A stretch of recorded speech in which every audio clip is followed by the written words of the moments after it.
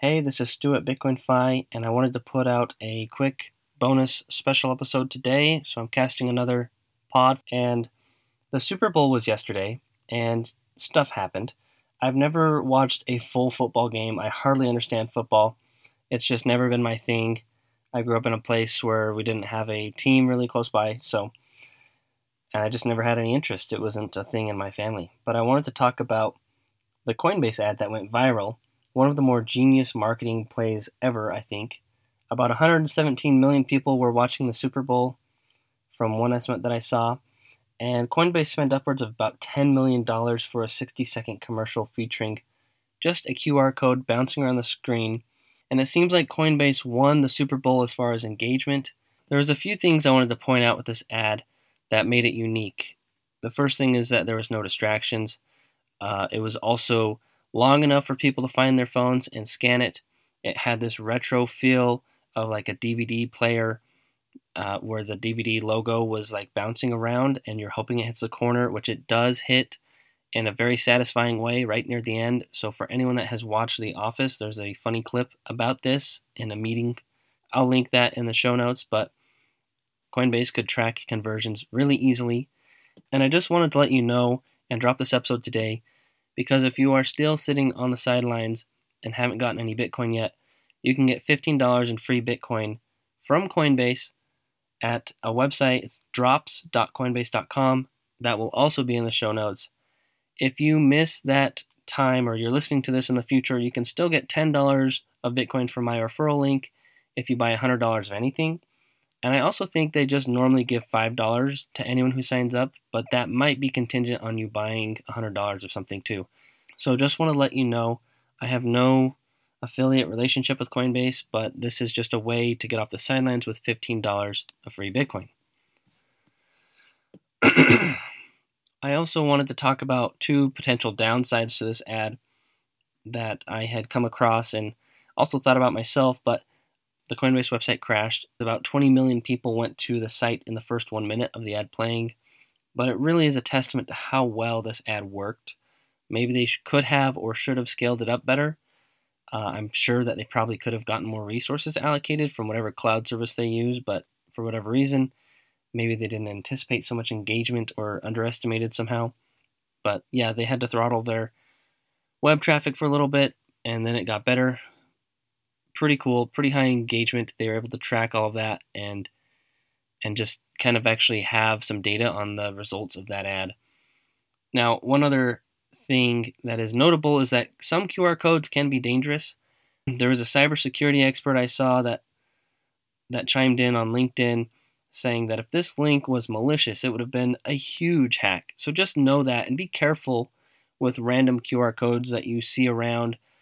I think most of the time I see them in restaurants as like a online menu, but just know that this is something that hackers can use, and they might just put a sticker of a QR code. You might be curious about what it is, and just know that it is not out of the realm of possibility that a hacker, wherever you are, whatever you're doing, wherever you see it, may share a malicious QR code where you think a legit one should be. So that could even be at a restaurant if they like put it over the old QR code with something that goes to their malware or something. So that is just something to be aware of. As an IT guy, I'm always pretty careful about this stuff, but there's another exciting part with Coinbase and what they're doing. They're giving away $3 million worth of Bitcoin to 3 different people. So that's $1 million of Bitcoin for 3 people. And if you already do have a Coinbase account, you can opt into this promotion. They are going to let people know towards the end of March. So if you have an account with Coinbase, go into the app, go into the website, opt into that, and update your security while you're at it. If you haven't been in for a while, get your 2-factor authentication set up, whitelist some addresses, just make sure that it's all buttoned up tight and that you have a strong password on there. But yeah, so at today's price, this is about 22 or 23 Bitcoin that 3 people are going to win each. So 23, 23, 23, something around that, depending on what the price does and when this drawing takes place. I would just have to say that this is something that is pretty easy to do.